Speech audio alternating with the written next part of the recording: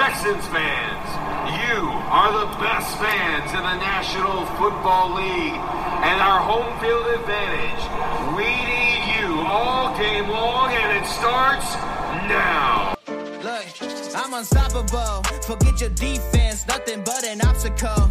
Run it back, switch it up, call it audible. Serving up them Hail Marys till the game over with the showstopper. So hot, you gotta blow on it. I said, hey everybody, welcome to the Texans Fan Battle Podcast. I'm Matthew Briggs. My co-host Crusoe will be here shortly, but today we got a special guest, former Houston Texans defensive tackle. You can find him on 610 in the morning with Sean Pendergast. I got Mr. Seth Payne. What's up, man? Thanks for having me on again. Oh man, thank you for coming on. It's such a pleasure. I see you where you're bobbing to the music. You like that? Yeah, it was a good intro. I got it. I was unexpected. That's better production quality that I get on like a lot of even radio shows. That's actually my brother-in-law. He made the song for my for this podcast. So cool. Shout out to him. But before we jump into some big news, let's jump into what was your most exciting game besides the Texans this week? Oh gosh, I don't know. I don't know if exciting is the right word. I think the Colts all of a sudden looking like they might be rounding into form on offense kind of like pissed me off. I almost said scared me, but it pissed me off that Carson Wentz looked really good and Jonathan Taylor looked really good. Their offensive line looks more like they were supposed to. So that with the combination of Lamar Jackson kind of rounding into form, that was probably the most intriguing game for me. Now, and Lamar Jackson's been rounding into form for the last few weeks, but that's the one that had a relevant team in the AFC plus a team in the AFC South that's at least relevant to the Texans. I felt like the Texans said, "Oh, look us blow this lead," and then the Colts say, "Here, hold my beer." Do their best impression. I have a friend who's a big Colts fan and big UT Longhorns fan, and man, he was heartbroken with both of them giving up big leads. So that's I guess if you're looking for hope for the Texans to upset the Colts, you look at the Colts secondary. And that one corner that got victimized, I can't think of his name, in the second half. Like there are opportunities there. Like obviously the Texans are going to be up against it every week, but they showed some of the flaws in the second half that they didn't show in the first half. Oh, most definitely. So on the opposite of that, what's your most disappointing game? Oh, most disappointing game. Besides the Texans. Let's see. God, that's a really good one. I guess I've been pulling for Cincinnati. I'm almost like I've been thinking about making Cincinnati my alternate AFC team this year because I like Joe Burrow a lot. Mm-hmm. So I guess I mean that was a matter of okay, who's gonna stop shooting themselves in the foot first type of game, and it's a shame that when the opposing kicker misses 18 field goals or so in a game, you can't capitalize on that. Both of them missed five. Yeah. Right? Something like crazy like that? It was absolute. Well, and that was kind of the theme around the league. I mean, look at the Texans. Their missed extra points. Patriots, everybody was missing them. Yeah. And penalties, extra points and penalties. That was the theme. But you know what? I saw a stat today. I think it might have been Field Yates that put it out there, that there have been more game-winning touchdowns scored in the final minute of games this year, this far into the season than ever before. Like it's been a really good year for exciting NFL games. Yeah. I can't lie like this. I mean, at the beginning, I was saying that because I miss football so much. I was like, oh man, this is probably the best year of football I've seen in a while. Yeah. But the more every week, I was like, no, it's really good year of football. Like, I mean, you got your teams that's going to suck, but like the Bengals and Jaguars was actually a real good game. Yeah, and I think part of it too was, however, they got all these stats that show that the quality of play wasn't affected last year and all of that, and I just don't know if I buy it, because if you look at the Texans, look at the rookies on the Texans that are playing so much better this year, Blacklock, Grenard, and all these guys that just didn't have a full off season and a full training camp as rookies because of COVID. This year they're blossoming. And I think maybe with a lot of the quarterbacks, it was that way too. It seems like sharper football, except for the missed field goals. Right. Well, Crenshaw, thanks for coming. We're talking about most exciting game, so I'll throw it to you right off the bat. What was your most exciting game of this week? Got to go with the Monday night game, Ravens and the Colts. Seth said the same thing. He Yeah, man, it was a great game. Lamar, threw for the most passing yards ever as a Raven. A lot of people said he couldn't pass, but he did pretty good. Brought him back. I'm glad he beat the Colts because that's what we play Sunday. So anytime the Colts lose, that's a victory for us. But that was a great game.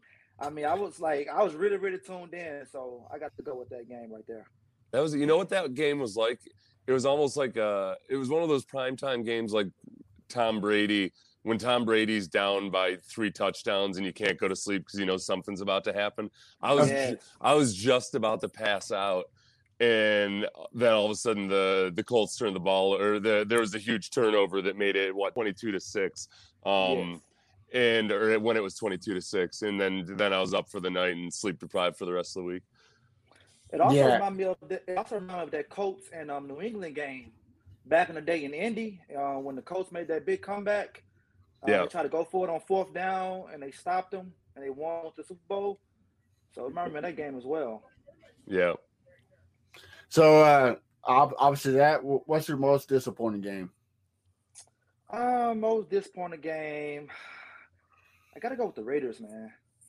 Got to go with the Raiders. I thought it was going to come in and beat the Bears, but it's like they're coming back down to earth. The last 2 years, they started off 6-3 and couldn't make the playoffs. It seemed like this year is going to be the same deal. Of course, you got the coach with his scandals going on. I'd say perfect segue. Perfect. Yeah. I think the team was about to fall apart. I feel like they're about to clean house.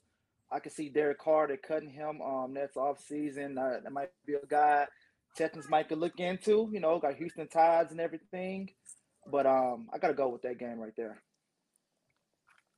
Yeah, like I said, perfect segue. So breaking news, John Gruden released – he didn't release a whole bunch of emails. A lot of emails were found against him, racial, homophobic slurs. I mean, you name it, he probably said it, probably did it. Topless cheerleader photos, like it. I mean, it seems like it's a soap opera story to tell you. It's crazy. The Buccaneers released a statement, I believe, yesterday, saying that they were going to remove him from Buccaneer history, the Ring of Honor, this asterisk. Seth, since you're in that type of industry, how big is this? Like how does it affect? Look, I mean, obviously there's huge ramifications. I think you see a lot of people right now. I told my co-host on the radio this morning, Sean Pendergast, this is obviously a much more serious situation because it involves racial dynamics, it involves women's rights and LGBTQ rights and all that. But in terms of kind of a whole bunch of people around the league maybe wondering what their emails were like 10 years ago. It reminds me of do you remember when Ashley Madison, the client list was leaked? And it was like, because Ashley Madison was this website of all for married couples to cheat. And the name list was released, and you just could envision all these people that must have been sweating bullets trying to figure out if their name was on that list or not. Look, I don't think it would be a huge surprise to people that certain people talk that way or email that way. I think it's when it's somebody in such a position of power, especially in a sport where, look, John Gruden's been working with black athletes for 30 years at least, and with black coaches, black management, D. Smith, the coordinator, or the NFLPA president. I think that's the part that Brandon Staley put it really well today when he talked about how the real threat and the danger and the harm that's done there is that it makes everybody wonder. Like anybody that was affected by that email, any marginalized group or any whether it's black, gay, women in business or what have you, it violates the trust that they would have for any 48-year-old white guy, and it's understandable. And I guess it's like, for me, I think it's important to just try to counteract that somehow, some way, in your own little way, and try to be somebody that's actually building trust and trying to build bridges instead of being that guy. And the other thing too is it's hard to talk about this topic just because whenever you start to get into any of the side topics, the secondary or the tertiary topics about it, all of a sudden it sounds like you're defending John Cruden. I guess that's probably the hard part, because you know how it is on Twitter or anywhere else these days. It's hard to have the conversation without somebody jumping in and assuming you're saying something or without really fleshing it out. Right. And yesterday I seen that the NFLPA also they got it approved to be all the 650,000 emails released, correct? So I mean, yeah, 650,000. That's going to be interesting to see, especially on the Washington football team side. You know, I seen that Adam Schefter kind of in some hot water right now too. So it's just like, it seems like a snowball kind of going down the hill, you know? Yeah, and I don't know. Look, at Schefter, as far as I understand, it's funny because usually I go to like Pro Football Talk and ESPN.com for the major news. And when I was clicking on ESPN.com, they didn't have much about Schefter about it. So I haven't, but now, to be clear, right, Schefter's was about him asking for Bruce Allen to fact check a story he wrote. It wasn't like there's any racist or sexist stuff that Schefter said, right? It was about all the allegations that was going on, you know, because they've been facing a lot of it. And he pretty much told him, you know, what do you want me to leave out? What do you want me to put? And I believe he called him Mr. Editor. So really, jeez, oh, wow, jeez. Yeah. I guess, I don't know, does that surprise you guys at all? I mean, I'm not a journalist, you know, I'm a sports radio guy, but I know enough just from working with journalists that it's considered really bad form to just go ahead and give the subject of an article, the entire article. You know, you might call them to check some facts and be sure that you got some things right. But like basically you're allowing Bruce Allen to be the editor instead of the subject of the article. Right. I mean, you got to get your truth out there. And sometimes, you know, the truth doesn't always fit the story, you know. Chris, what do you think about all this? Well, it's a sensitive subject to me because I have a gay sister and everything. So it really hits home with me on that. I think he did the right thing to resign because he's already going to lose that locker room regardless of what's going to happen. So that's how I feel about it. You know, I want to talk too much about it. I might say something I shouldn't have to say and everything. Right. I know, but that's a hard thing, isn't it? Like it's good. It's hard, but it's also good. I mean, honestly, for the last 2 years, I've been more careful about what I say, and it's not out of any paranoia or anything. It's that I think I've learned a lot about where my blind spots are, and where maybe I used to think I was more enlightened than I was. I've learned I had a blind spot here and a blind spot there, and you worry that you're gonna, like, I genuinely worry that I'm gonna say the wrong thing in a way that's hurtful or harmful to somebody. Mm-hmm. But at the same time, you got to have the conversation to get to that point, you know? True. I talked to a Texans player last year who, because I told him, this is a younger guy, and I told him, you know, I was really impressed by the way guys in the league handled everything over the last year when it came to discussions about race and after George Floyd, and it just seemed to me like there was more open dialogue amongst guys about really serious topics than there was when I was a player. And he felt the same way. So this is a white guy I was talking to, and he said that, you know, he'd had conversations with teammates that he never had before in the course of decades playing football. And see, I'm calling him a young guy. He's actually an older guy in the league, but he's young to me. And I think that that part's good, but those conversations mostly are still done in private, and then somebody tweets something, and then it gets dissected 400,000 different ways.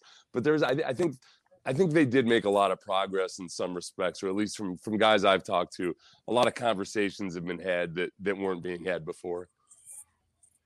Yeah, like you said earlier, it's a touchy subject because you don't want to say the wrong thing to affect one person. You don't want to say the wrong thing to make another mad. It's just the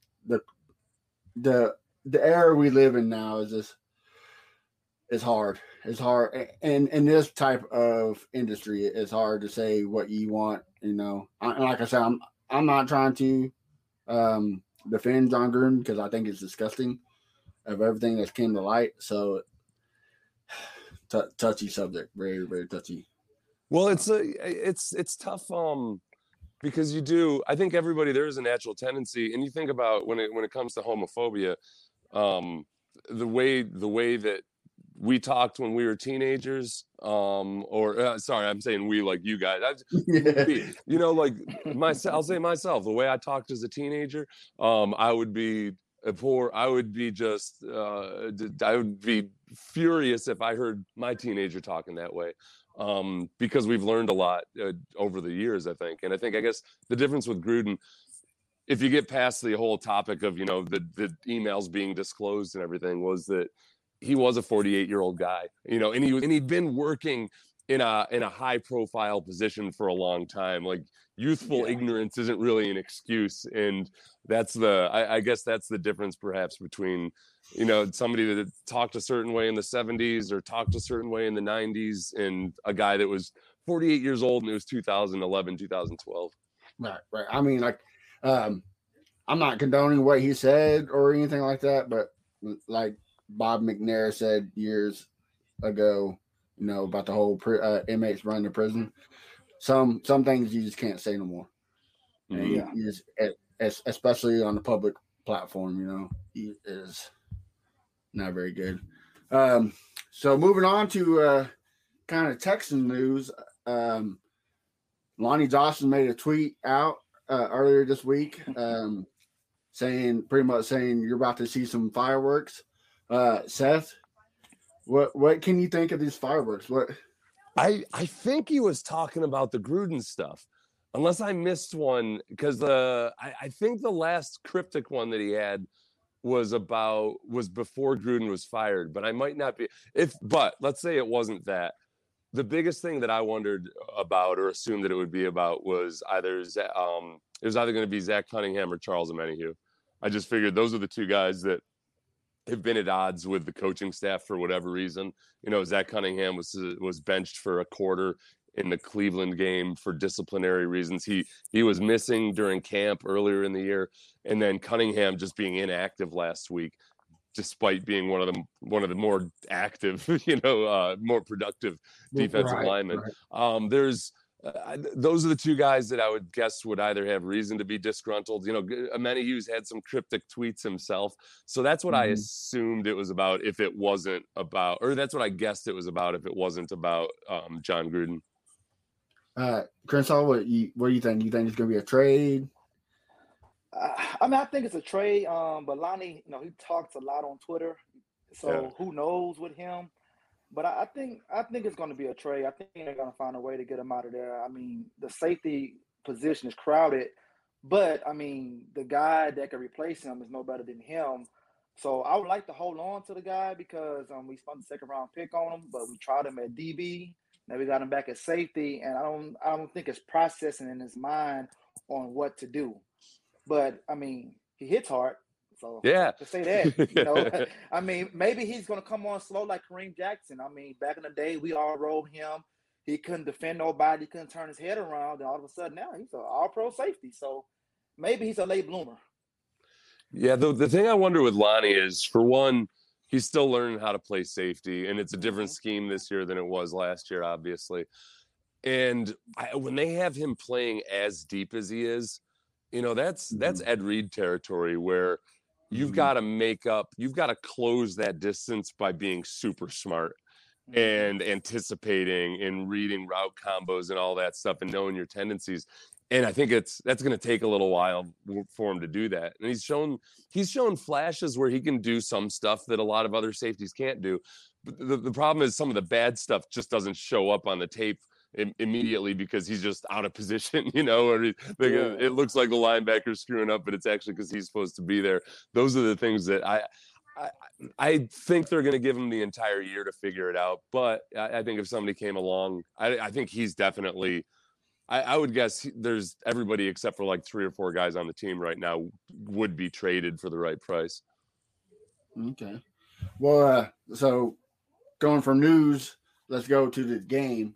But the Patriots NRG had a very good lead, and I was talking to my buddy during the game, and when we did that god awful 4th down fake punt, you want to call it, he texted me. He said, "Man, this has a Kansas City vibe all over again." I was like, "Oh man, get out of here! No way!" Sure enough, ended up blowing the lead. Crenshaw, tell me what was your text of the game? Highs, lows. What are you talking about? Well, we started off good. I mean, had the longest drive I think since 2011.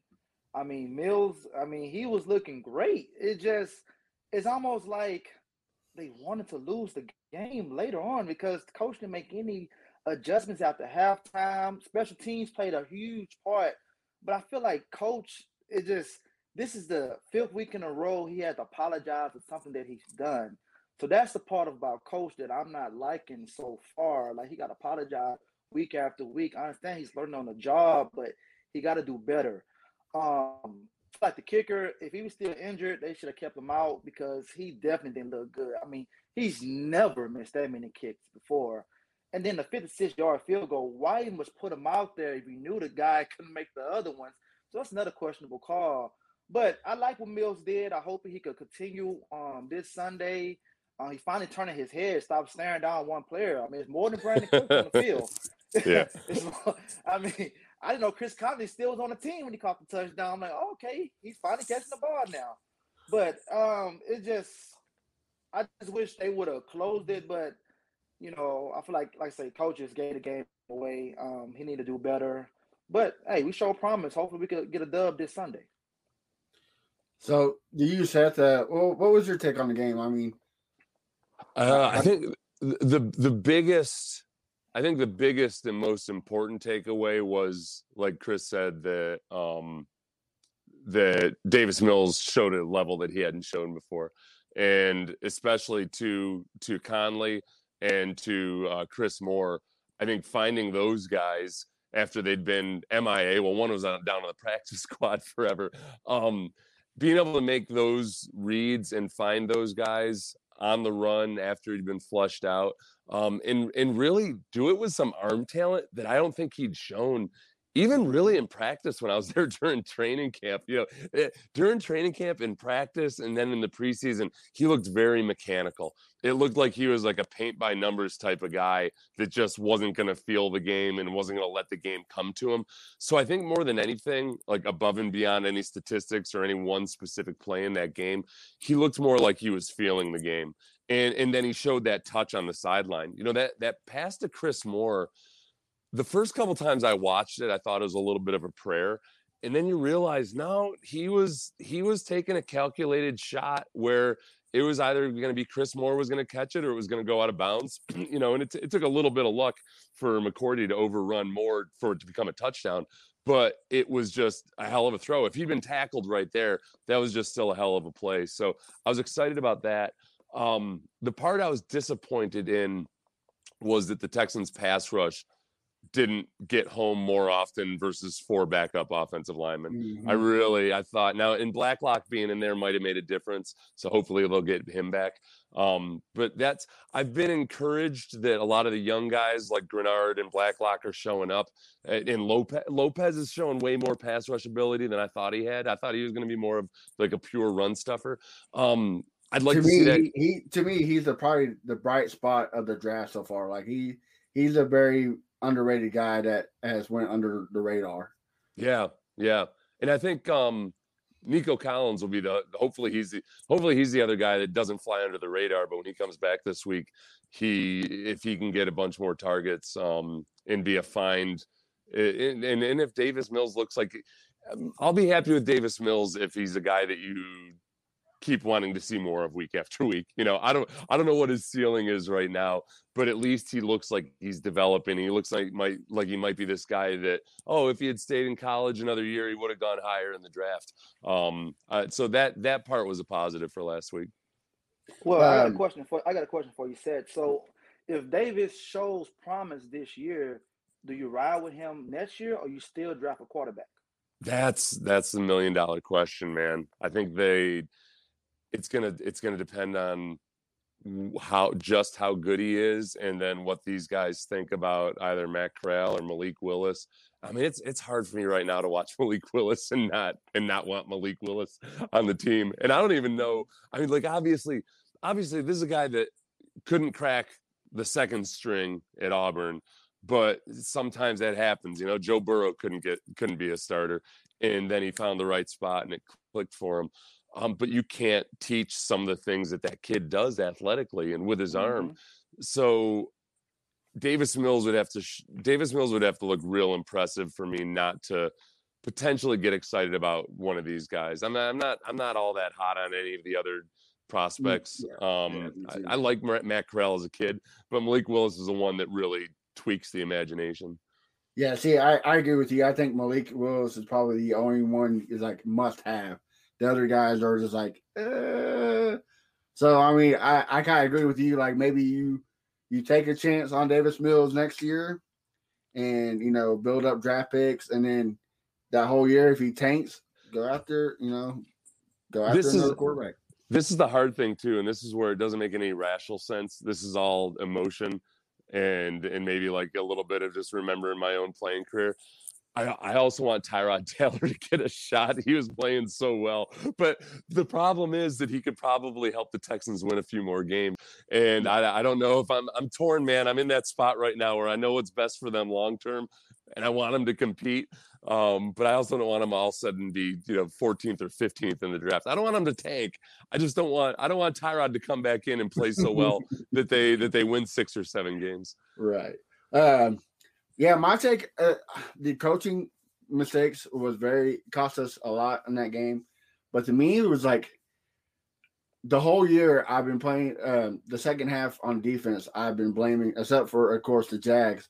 I've been blaming the offense. The offense was poor, couldn't stay on the field, so tired of the defense. Well, this week was complete opposite, and the defense to me, they disappeared in the second half. I mean, they were gassing them on the running. Mac Jones was doing Mac Jones, and I mean, he looked a lot better in the second half. So coming from a new, you done it when you went from the Jaguars to the Texans, coming into a new scheme.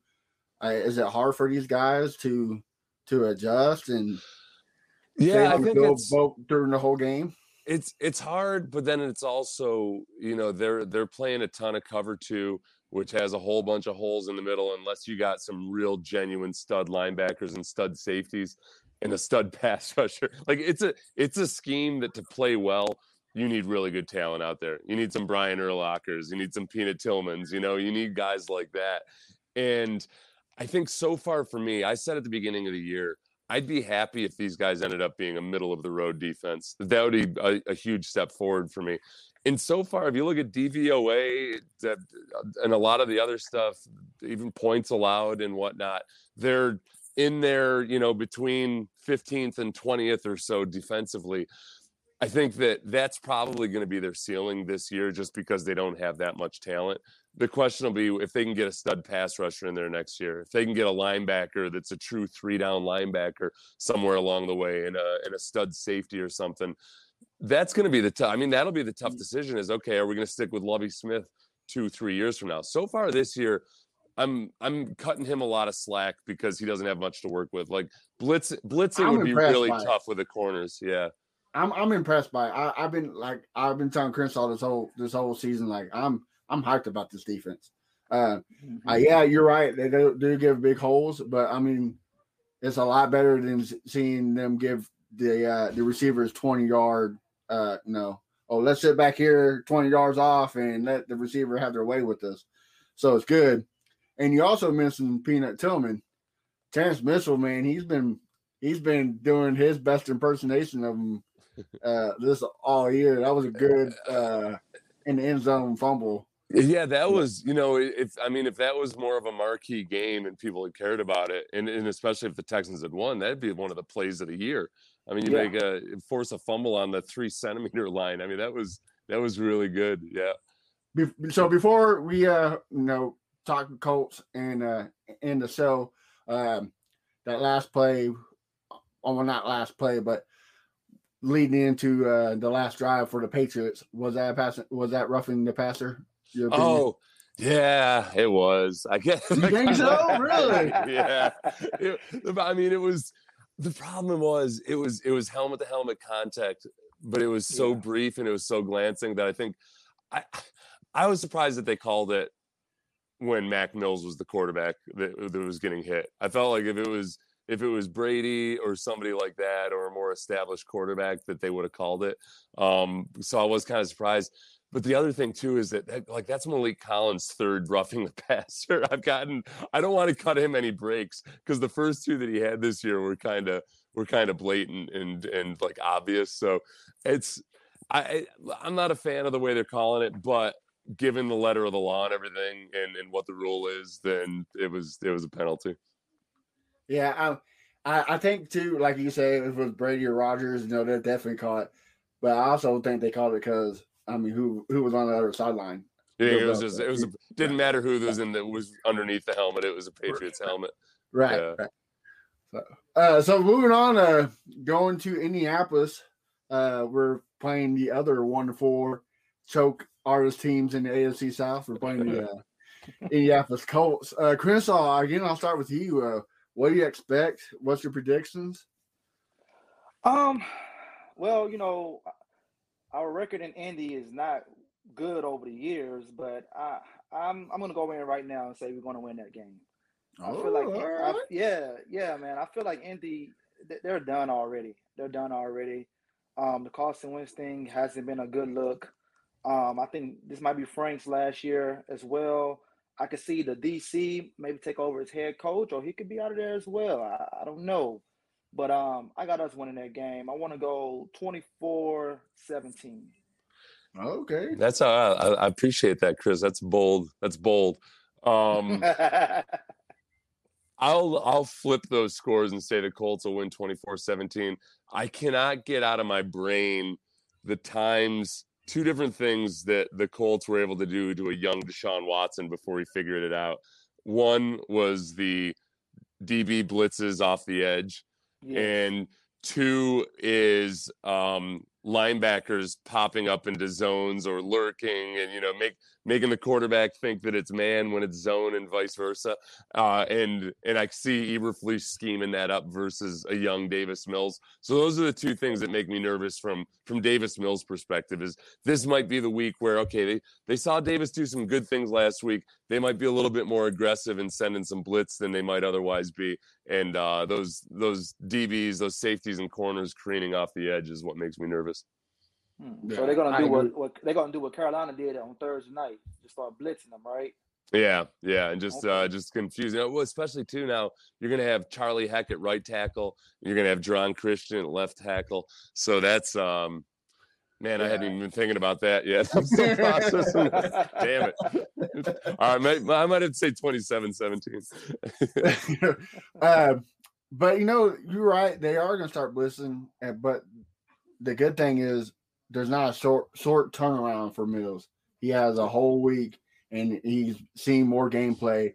So hopefully, Pep Hamilton he's a good quarterback coach. So hopefully, he's in the ear. Is Tyrod, is he suiting up Sunday or? I don't think he's going to. And it was interesting today. We spoke to Nick Caserio this morning, and we asked him about when Tyrod comes back, how are they going to handle it? And Caserio gave kind of a diplomatic answer and said, hey, they evaluate everybody all the time. And he didn't guarantee that Tyrod would be starting when he came back. Then 2 hours later, Culley in his press conference said he's old school. He believes in veterans not losing their job because of injuries. So it's his job when Tyrod comes back.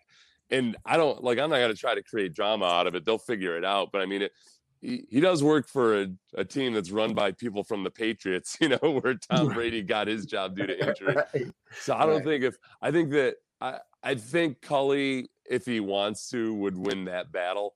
But it seems like Culley's trying to Caserio would win that battle, I think. But Caserio, I think more so than people think, I think he is trying to let Culley make a lot more decisions than people realize. It's just a matter of when push comes to shove with this bigger stuff, Casario's got the power. Right. Well, I was wondering because, I mean, maybe in the second half or first half, Mills is struggling. They're down. Maybe they put Tyrod and Tyrod does Tyrod and make a comeback. You never know. Yeah. But a hamstring injury is nothing to play with. It might end up being kind of like it was with Tua and Fitzpatrick, where they just kind of they don't have to play by the standard rules, and they just give Mills a spell if he needs it because things get overwhelming. Well, Culley was there when the Ravens ran Jackson and RG3. Who knows? Yeah. You might put both of them in there. I mean, I don't see it doing anything like it did for them, but who knows? I gotta agree with Seth. Earlier this year, I thought the Colts were going to sweep us, but I think we're going to now seeing how terrible the Colts are just because of injuries and not messing well. I say we split it, but I think we lose here in Indianapolis and then win at home December 5th. I think it's going to be 24-17 type of game too. This is really close, almost in it, but just kind of like Sunday, just couldn't pull the trigger. Yeah, I feel way more optimistic about the Texans and Davis Mills, especially at home this year. And I do think, look, they've been more competitive in a couple of these games than anybody thought they would be, and I think they're a team that probably will improve a good chunk. So we'll have some good entertaining games here along the way. Well, if you look at it like Jacksonville, Detroit, New York Jets, the team that with new regimes and new coaches and all that, there's only really like good two teams that kind of the Texans. I'm not trying to be biased, but the Texans are doing it right. They're getting the pieces to help these rookie guys, these young players develop. Mm-hmm. Jacksonville, they're too busy getting lap dances and finger popping women's butthole, So, I mean, am I wrong, or is that the way it seems with the Texans? I mean, they're help developing. I think that I think Culley's done a good job running a tight ship for the most part. I mean, it is what it is in terms of the talent that he's working with. But all through training camp, the first couple of weeks especially, I was really impressed with how smooth and efficient everything was. So look, his game management is garbage so far, but he's got a lot of veteran guys, and the young guys seem to be learning how to operate like professionals. And there's not a whole lot of drama outside of the whole Deshaun situation, and then the random guys that like to go off on Twitter every now and then. I've been impressed with that part of Culley's operation.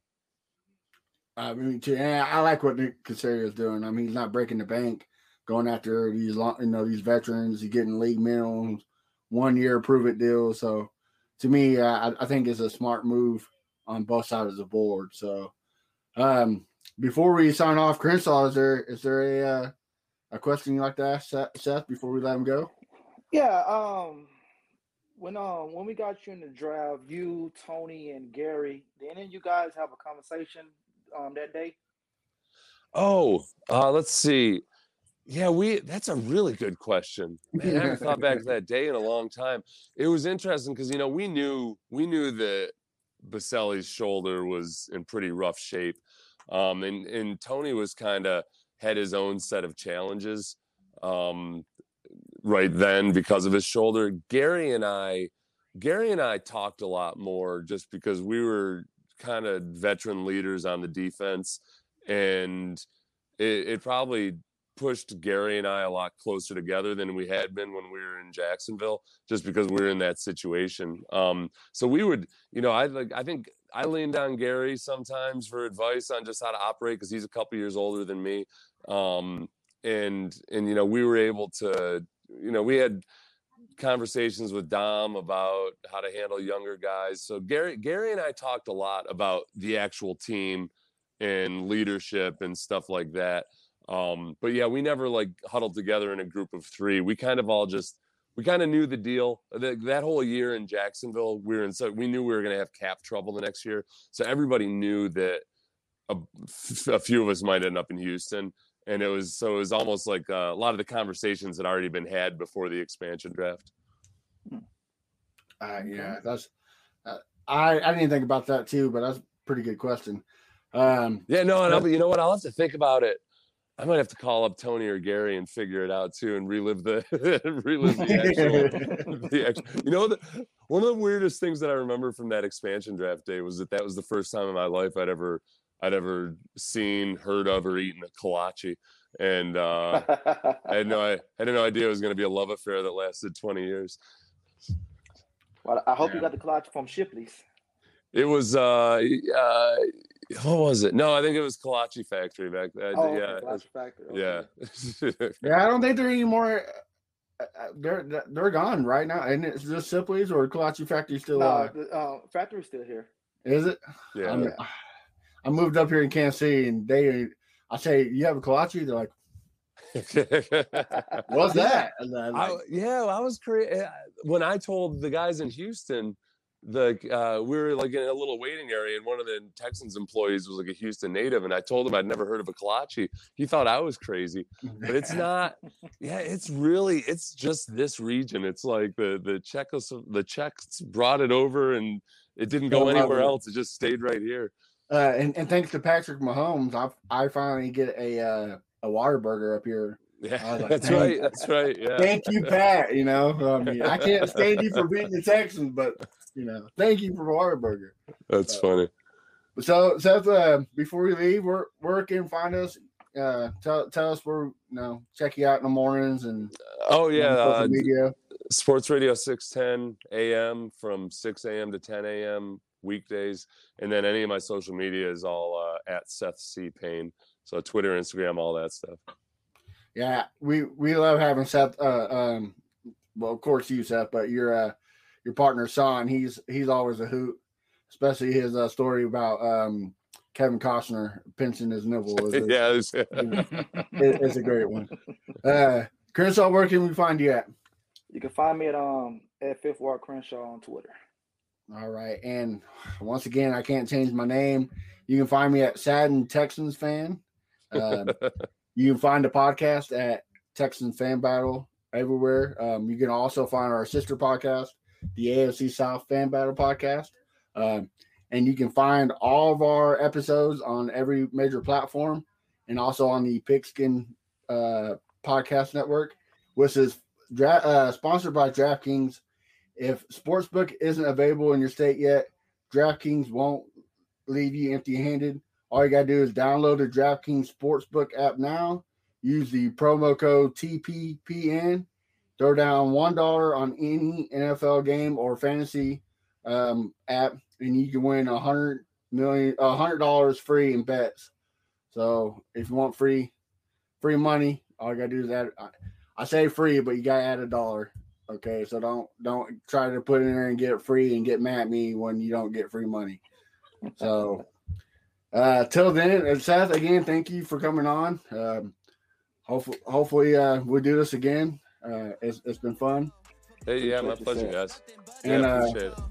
Hopefully next week we talk about win. Until then, have a good week. Thanks, guys. You gotta blow on it. I said I'll huff and I'll puff, then I'll pass to my left.